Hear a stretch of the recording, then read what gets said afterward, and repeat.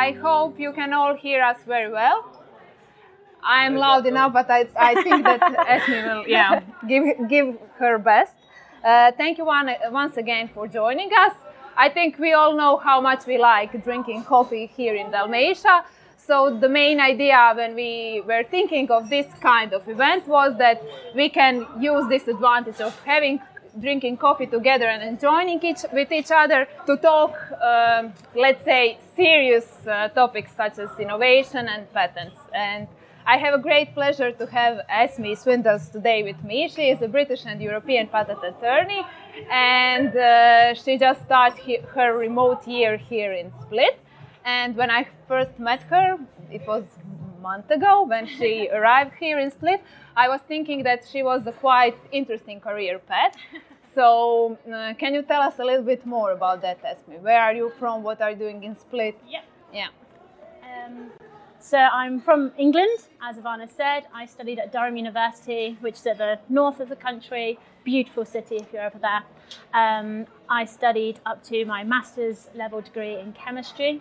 I really enjoyed the science. I always have, ever since I was young. It was always my favourite subject, always what I excelled at school. But then during my master's year, I just found being in the lab wasn't for me. I just didn't really enjoy being at the fume hood every day. All of the reactions in my master's project were quite slow. I found characterization a bit annoying and a bit tedious. I just wanted the results. So I think basically I didn't have the patience for the lab. So I have utmost respect for everyone else who does. So then I was trying to figure out during my master's, okay, so what do I do? I really enjoy the science. What can I do whereby I still use my science, but I'm not the one in the lab? So then I came across patent law, and the more and more research I did, the more and more people I spoke to who are in the profession, I just thought, this is great. I get to work with really interesting, new, innovative science every day, always on the cutting edge of technology, but I'm not in the lab doing it myself.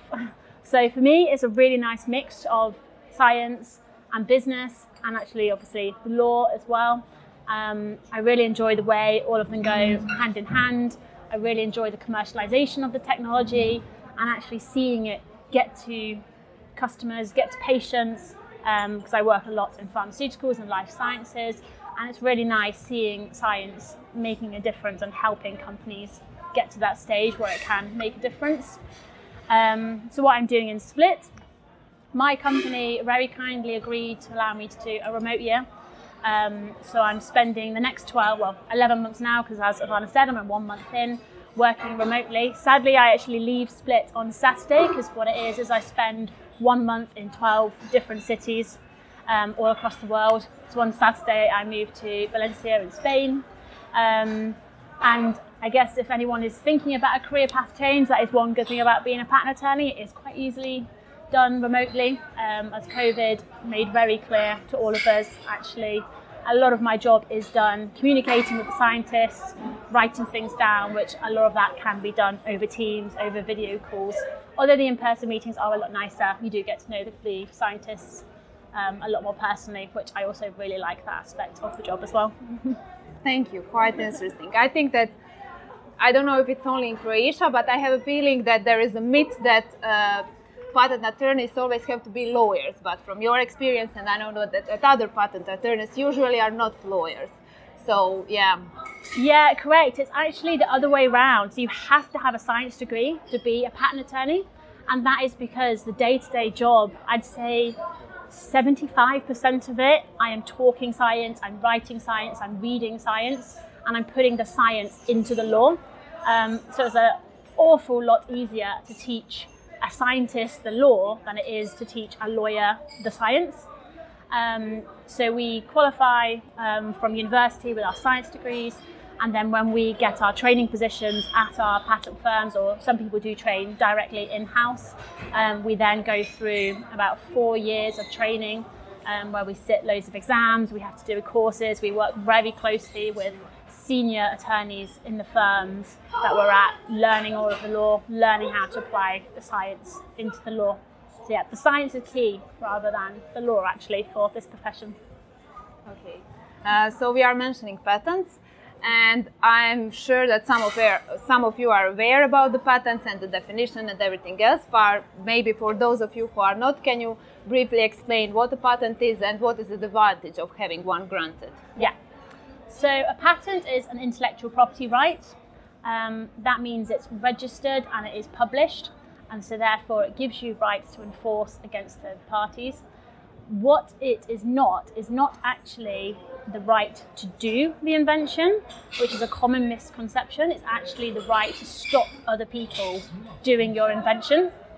That's quite an important point to distinguish between, because there can be times when you've got your patent protecting your innovation, but you can actually also be infringing an earlier filed patent application. So that's why what we mean by it's a negative right to stop people doing your thing rather than a guarantee that you can do your thing. So again, to try and put this into practical terms, because that probably doesn't make sense just as it is. So for example, say inventor A creates some platform technology. It's a completely new field of technology. And you can claim just generically that platform technology. Then inventor B comes along 5 years later and has been working in the area and found, actually, in this invention B, which is a subset of this generic platform technology, you can get a patent on that subset. So in this scenario, inventor B has got a patent to subset B, but they would also need the permission from inventor A to work within that generic area. So this quite often happens in life sciences, where somebody will discover, say, a new generic set of compounds, for example, that share a Marcuse formula, and then over time, as R&D happens, they'll find that actually these work really well if, say, there's a pyridine on the left-hand side, or if there's a pyridine with a halogen on it and things like that. So that's how you get the constant rolling of innovation, and you can get the streams of patents. Advantages to have patents, well, I'm a bit biased, but I would say there's loads. For the obvious first reason that we've said, it protects your innovation. It can allow you to stop third parties from performing your invention. This is particularly important if you want to commercialize the technology, or perhaps you want to license it out to somebody else, and it's obviously appealing to that third party for your licensing terms if you can stop somebody else competing with them. I work a lot with startups, and for startups it's also a really handy tool to go to investors when you're trying to raise capital and funding. Investors will always ask, how are you going to stop competitors competing with you? What intellectual property rights do you have? So having your patent applications filed and pending, and hopefully with a positive search report, because it does usually take about 4 to 5 years for a patent to grant, you can then say to your investors, look, this is how I'm going to stop third parties. I've got this patent, I've got it on the way to grant, etc. And that can really help with funding rounds as well. Thank you. So patents are obviously about the inventions and advancement in technology. So how one can find about the new technologies, about the patent application, patent documentation that are relevant? Yeah, so there are tools that you can use. So you've created some new technology and you want to know whether it might be patentable. So the EPO, the European Patent Office, has a really good search engine called Esmé, which I can send a link to Ivana for her to share if that's helpful at all. And it has a really good search engine which you can split out between applicants. So for example, say you've developed a technology and you're very aware of who your competitors are and they've developed a similar technology, you can look up patents that they filed specifically to see how similar your innovation might be to theirs. And you can search by subject matter, so you can put in, say you've developed a new drug for a particular disease. You could put in those diseases and types of drugs into the search engine, and that will give you, it will come up with a list of patents that are related. So that's a really good, really cheap, really easy way of doing a bit of digging yourself first once you've developed a technology to see if it looks like someone else has done the same thing. Obviously Google as well is pretty helpful. And then what you can also do if you want to put some money towards it, you can actually ask, we do this on behalf of our clients quite a lot, you have external professional searchers where it is their job to search, and they are very good. The searcher we use, they have access to so many databases, they know the exact terms and things like that to search. And usually with the search provider that we use, we can get a novelty-only search for £600, which is about 7,000 kunas, I think, just short of 7,000 kunas, which isn't too much and could save you a lot of time. So that's also an option for people if you want to check what the status is in terms of novelty before filing a patent application. The other option of what we sometimes do is we'll simply draft and file the patent application, and then you have what's called a priority year, which gives you a bit more time to develop your technology, at which point at the end of that year you can file another application to top up anything that you've done in that year. But what you can do on the very first application is request a search, and in the UK that's only £210, because then you have to pay the application fee, which again is quite a cheap way of seeing what else is out there and having the UK IPO search it for you. I'm not going to lie, I don't know what the Croatian Patent Office equivalent is, but I imagine it would be quite cheap as well. National countries tend to be... Yeah, not... It could be... Yeah, it depends, yeah. So yeah, there are a few different ways to kind of assess the prior art and see what might be out there and if your technology might be patentable. But I think that also here is important to stress out that patent documents and patent databases are not only the source of information if you are applying for a patent, or if you want to know if your technology is new, but also if you are a scientist, if you are looking for inspiration for a new field of research and things like that, you don't have to always search just scientific literature and scientific databases, but also patent databases, and usually they have much more precise all the documentation and all the methodology and things like that than you can find in the scientific journals. Yeah. Quite often when we are submitting patent applications and we get the search reports back, quite often we'll find there is a publication linked to the patent, and the publication, as you say, does give more detail and it's a bit more succinct and a bit easier to read than the patent. Sometimes patents can get a bit overwhelming with all the legal stuff that's in there. So yeah, it's definitely important to consider both. Yeah. And when it comes to the specificity, let's say, of the patent and your profession, I know that EPO has, I think, at around 4,000 patent examiners, and that this being specific and very experienced in the field is important not only for the patent attorneys, but also for the patent examiners, even maybe more important for the patent examiners. And I'm just wondering why being specific in the field is important, and also in which way that brings added value to your clients. Yeah, it's a really interesting question actually, because I'd say for patent examiners, they're really, really specific, and they actually have little numbers where they are grouped very, very specifically within. So if you submit a patent application, it won't just go to a biotech person or a digital person or a pharmaceutical person. They even get subcategorized within those to very specific, this person's a vaccine person or other things, like really narrow. And I think that's really helpful, because then when you submit in your patent application, it's going to go to someone who understands the science, who actually can really examine it in detail. Because I'd say the examiners have almost a little bit of a harder job, because they don't have as much time to look at the applications and they can't speak to the scientist. Whereas myself as a patent attorney, I can ask the scientist loads of questions. I can, ask them to explain it in a different way if perhaps the first time I haven't quite understood it. Whereas examiners, they just get the application, they read it, and that's it. They have to deal with it. So they tend to be really specific. But it's good, because then your application is getting examined properly. Whereas for us as patent attorneys, I'd say we are a bit broader. So my degree is in chemistry, predominantly in organic and inorganic chemistry and pharmaceuticals. But then over my 8 years of being a patent attorney, I've had so much on my desk that actually, and obviously it's all still within, chemistry, biochemistry.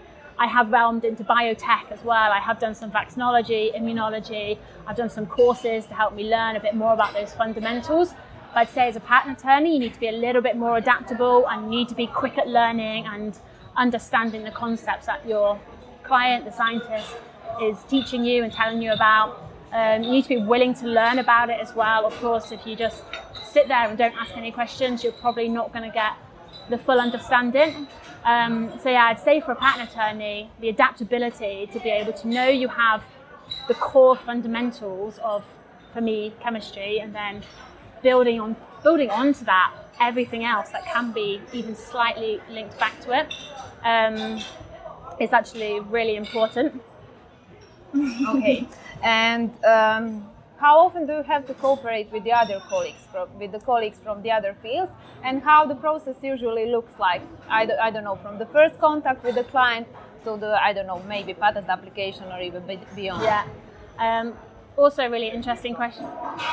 These days, so much technology is converging, and so many areas are overlapping. And in life sciences, like I say, that's predominantly what I work in. The crossover between digital and pharmaceutical is huge these days. So I've got several clients now that are using artificial intelligence. They've got this whole software side to them to help support the therapeutic regimens that they are trying to implement and trying to get regulated. So yeah, absolutely. I can't do the digital side myself. That digital software, electronic stuff goes right over my head. So we have actually set up a bit of a sector group in our firm in London, whereby we have a mixture of engineers, software attorneys, along with people like myself who have chemistry, biotech degrees, and we work on these clients together to make sure all aspects are covered. Particularly in life sciences and medical treatments, there's a lot of laws that you need to be careful to make sure you capture everything. Because, for example, in Europe, you can't patent a method of treatment. You have to patent the manufacturing of the product for a medical use. The theory behind this is so that doctors don't get sued for just giving someone a method of treatment. It's the manufacturers that are liable. However, in the US, you can patent the method of treatment. And then likewise in software, you can't patent software per se in Europe, but if it has some kind of technical effect, then there are ways around it that you can draft a claim that encompasses the technical effect along with the software. And that's where the software engineering attorneys are really incredibly helpful to me, because I can help teach them the medical side of it, like how this software is helping with the treatment, and then how that impacts on the patient. Business method also. Yeah, correct. Business methods you also can't patent in Europe, but you can in the US. Yeah, exactly. Actually, when I'm filing patent applications, I keep my title vague, and I'll literally just say something like treatment or compounds. The reason for that is because the title publishes straight away as soon as you file, whereas the application doesn't publish until 18 months later. So if I name the title, literally what the invention is, say drug X for treating disease Y, you've just given the game away in the title. So you don't want that publishing straight away.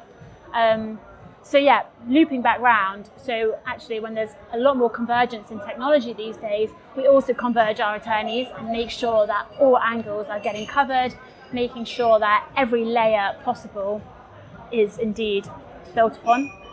And then the process.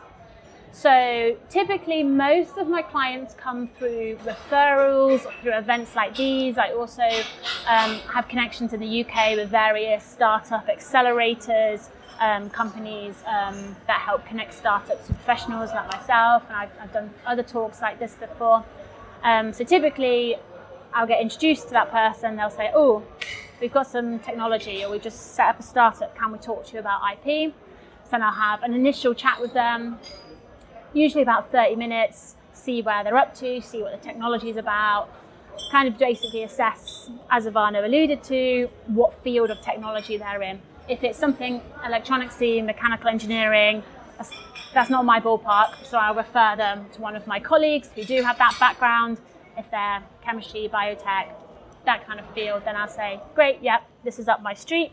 From the sounds of this 30-minute conversation, it looks like you're ready to really start getting a plan into action. So then we'll arrange a follow-up meeting, which usually takes 2 to 3 hours to actually really delve into all of the details of the science, how it works, the data that they've got, and then also the business side, the business plan, the milestones they're aiming to hit, whether they're going to be on an investing round, all of those kind of business aspects as well, because they influence the IP strategy. And I know you've got a question on that later, so I won't dive too much onto that. But yeah, that's usually the next stage. After this 2 or 3 hour meeting, usually I'll produce a report giving a plan of what to do next in terms of the IP and how it will fit in with the business strategy. I'd say maybe about 6 out of 10 of these meetings, they need a patent application pretty much straight away. So then we go on to draft the patent application, and we've gone into the detail of the science in enough detail in that meeting that we can start immediately. And then usually at that stage, there's toing and froing between myself as the attorney and the inventor/client as to the forms of the claims, everything, making sure it's perfect, and then building the rest of the application on top of that. And then we file. And usually that takes about a month to draft the application. We can do it quicker if there's an urgent reason. Sometimes it takes longer just because life happens. And what would you say, what is the best time to contact patent attorney? Right at the start. It's never too soon to speak to an IP attorney. I'd say as soon as you have that first idea, speak to your patent attorney. It may be too soon to take actual physical action, such as drafting a patent application, but you want to make sure that they're in the loop, and even running past them things that you want to talk about or disclose to third parties. It's nice to have that sounding wall of checking what you shouldn't say, because even if an inventor discloses something, even orally, that counts as a disclosure, a prior art disclosure that could be prejudicial to when and if you eventually file a patent application. So in those early stages, your disclosures and conversations are really important to be careful about, which is always difficult when startups are trying to get investment from investors or VCs or family friends or wherever it is you're trying to get the funds from. And in those instances, yes, it might be too early to have your patent application filed. So I'd suggest always having those conversations under NDA, just to make sure that there is that confidentiality there as well, because then those disclosures won't count against any subsequent patent application. But yeah, and even at the start, once you've, say, filed your patent application, don't forget about your patent attorney. So I usually have regular contacts with all my clients, even if there isn't an IP action. If every few months I'll drop them a message saying, right, let's just have a quick catch-up call. What are your commercial updates? Because sometimes the client might not have realized that some kind of commercial update will actually trigger an IP action. And every one of my meetings I have with my clients, the first thing I say is, okay, before we delve into the IP or the data, what's the latest on the commercial side? What have you been up to? What have your meetings you've had? Where are you heading in the next couple of months? It's really, really important. And that, yeah. It's kind of stepping on the toes of the next question. I think that leads us to the next question. Yeah. I think it's quite important and relevant for both scientists and also the companies. What comes first? Is it patent or is it business? Well, I'd say neither. I'd say the idea. Yeah. And then once you've got the idea, I'd say business and patents just go hand in hand. You can't consider the business without thinking about your IP strategy, but also your IP strategy should not be dictating your business plan. And you always need to think about these together. And actually, I've got a really good mind map that I can send you and share with everyone that really clearly shows how IP influences so many arms of the business, and it's things that you do need to think about and consider. I had a client a couple of months ago that they basically ran into some problems, and then they were trying to think about what they could do differently. And they were basically considering changing their business model just because to try and make IP work. And we said to them, no, don't do that. You can't, the IP shouldn't be the thing that you change your business model for. It should be the IP that supports the business model. Because basically they had really good data for something, but not a great IP position. We're like, well, you can't just magically change your data. We need to make the IP fit as best as we can. We found a way around it. We've managed to find them other angles using that data that they can actually protect. And so therefore the position now actually is not so bad. And then other examples to think about as well, particularly again, thinking specifically to startups, I'm thinking about the journey that startups take. Things like if you're going for an investment round, you can do things that will help your patent portfolio look better when you're going for those investment rounds. So for example, say your ideal marketplace where you want to launch is in the US.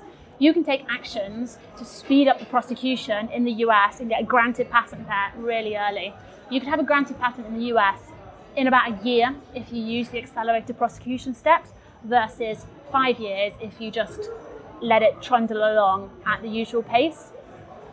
If you're going to investors and saying, look, this is what we want to do, we want to launch here, having that patent granted in the US is going to be a really useful tool to then say, look, we want to launch here, the patent's granted, it's not even just pending, please help us fund this. Similarly, another good example is disclosures. And I know publications versus patents is a common debate among academics and particularly spin-outs from universities. Obviously, you know when your publications are going to be put into a journal. So you need to make sure you think about those, think about when that publication is going to take place and make sure the patent application is filed beforehand. So it's making sure that all of these various arms all come together and you're thinking about both the business, commercial side, as well as the IP side and making sure they all link together. Funding's a really interesting one as well. Patent attorneys can give you quite good estimates really of based on how many patent applications, your budgets that you'll need over the course of 3 to 5 years, to be honest. They can give you quite good estimates. So always ask your patent attorneys about those as well and make sure you have those factored into your funding and budget projections for the next few years to make sure you have that covered. You don't want to be in the position where you need the funding but you don't have it and you ultimately have to let your patent lapse or something like that, or you might not be able to file in as many countries as you perhaps want to. So make sure your foreplanning and funding is also really helpful. You have already mentioned some interesting cases, but if you have to choose or pick one, I don't know, most interesting or the worst case from your career, what would be? Ooh, it's tough. I'm going to say 2 very quickly, just because they're 2 different technologies. One is probably my biggest client, and they are maybe 7 years old or so now. They're a life science company. They're a convergent technology company, so they're really cool. What they do is they've built this AI tool that has helped them with drug discovery, and they focus on known drugs, but for new uses, specializing in orphan designation diseases. So what they do is they use this algorithm tool to scour through loads of drugs and databases. They put in all of the different, I don't even know, to be honest, everything that they've put into the AI tool. This is something that we've kept as a trade secret. And then out of that, it gives them a list of recommended drugs that might be good in the particular disease that they're looking for. Then they'll go to do some in vitro data on those drugs, and then some in vivo data. Once they've got the in vitro data, we'll file a patent application for specifically that drug for that disease. And then when they get to the in vivo, if that's positive, we'll file, as I kind of alluded to earlier, the top-up application a year later with the additional data. If the in vivo was bad, then we just abandon the application. And so they're really cool, really interesting.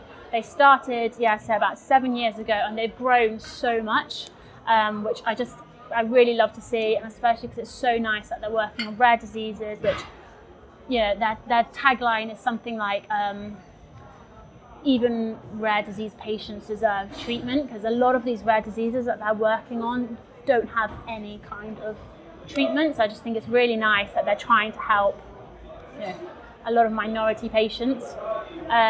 So they started off with Fragile X syndrome, a form of autism, and they have just gone into clinical phase 2 trials. They're just recruiting patients for that trial now, and they now also have, I think in total, 6 or 7 different diseases that they're now targeting. So they've grown so much, which is just really, really nice.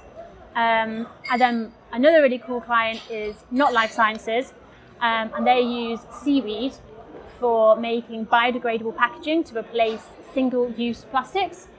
Now the technology of this particular seaweed material, the alginification with the calcium carbonate, is really, really well known, but the application of using it for packaging is completely new, and that's where all of their patents that I filed for them lie. So I kind of wanted to highlight this one because a lot of scientists and inventors tend to underestimate the value of their innovation and often think, oh no, it's known technology, it's not interesting, it's not inventive, it's just, it's known.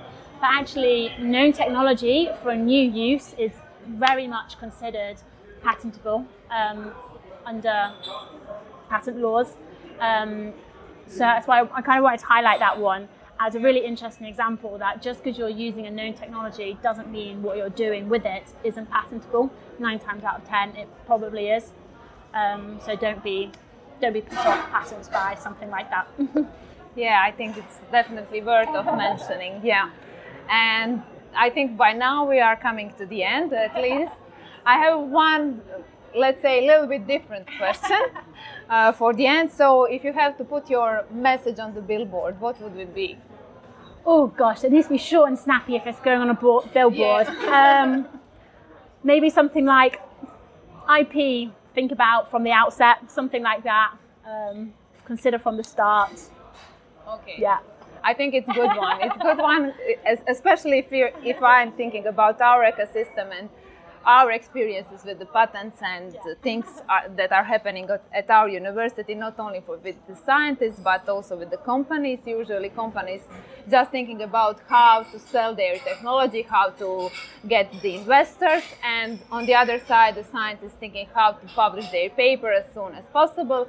And for both of you, patenting can be just the first case, and then if you are scientists, you can still publish a paper afterwards, and if you are SME, this only can help you to have like a stronger case and to have like much bigger value of your company. So yeah, thank you, Esmé, very much for joining us. I think it was quite interesting, and you learn our participants a lot. And now the floor is yours. If you want, you can ask any question you want. We can stay also later on if you want to ask me something individually. So yeah. Okay, just make a clap first. Yeah. Oh, thank you. I didn't expect it would be this loud. I expected it would be a little less loud, but I hope you all managed to hear her well. Anyway, we will have time after this, let's say, official part. So if you want, you can stay, you can ask me or ask questions, and yeah. For the other time, for the other event, we still don't have a speaker, but we will definitely think of a little bit quieter location, maybe the cafe at the university library. I think it's a little bit quieter there. But yes, thank you all for coming. I hope you enjoy. I hope you have learned a lot. And when it comes to the patents and everything related to innovation, you have always Technology Transfer Office here at our university. You can come to us, ask us different questions. We can help you. If we can't help you, if we don't know how to help you, we can point you out to the right person. So yeah, we are here. Okay, definitely. Yeah. Okay. Thank you. Okay, now we are starting officially the more relaxed part. Yeah.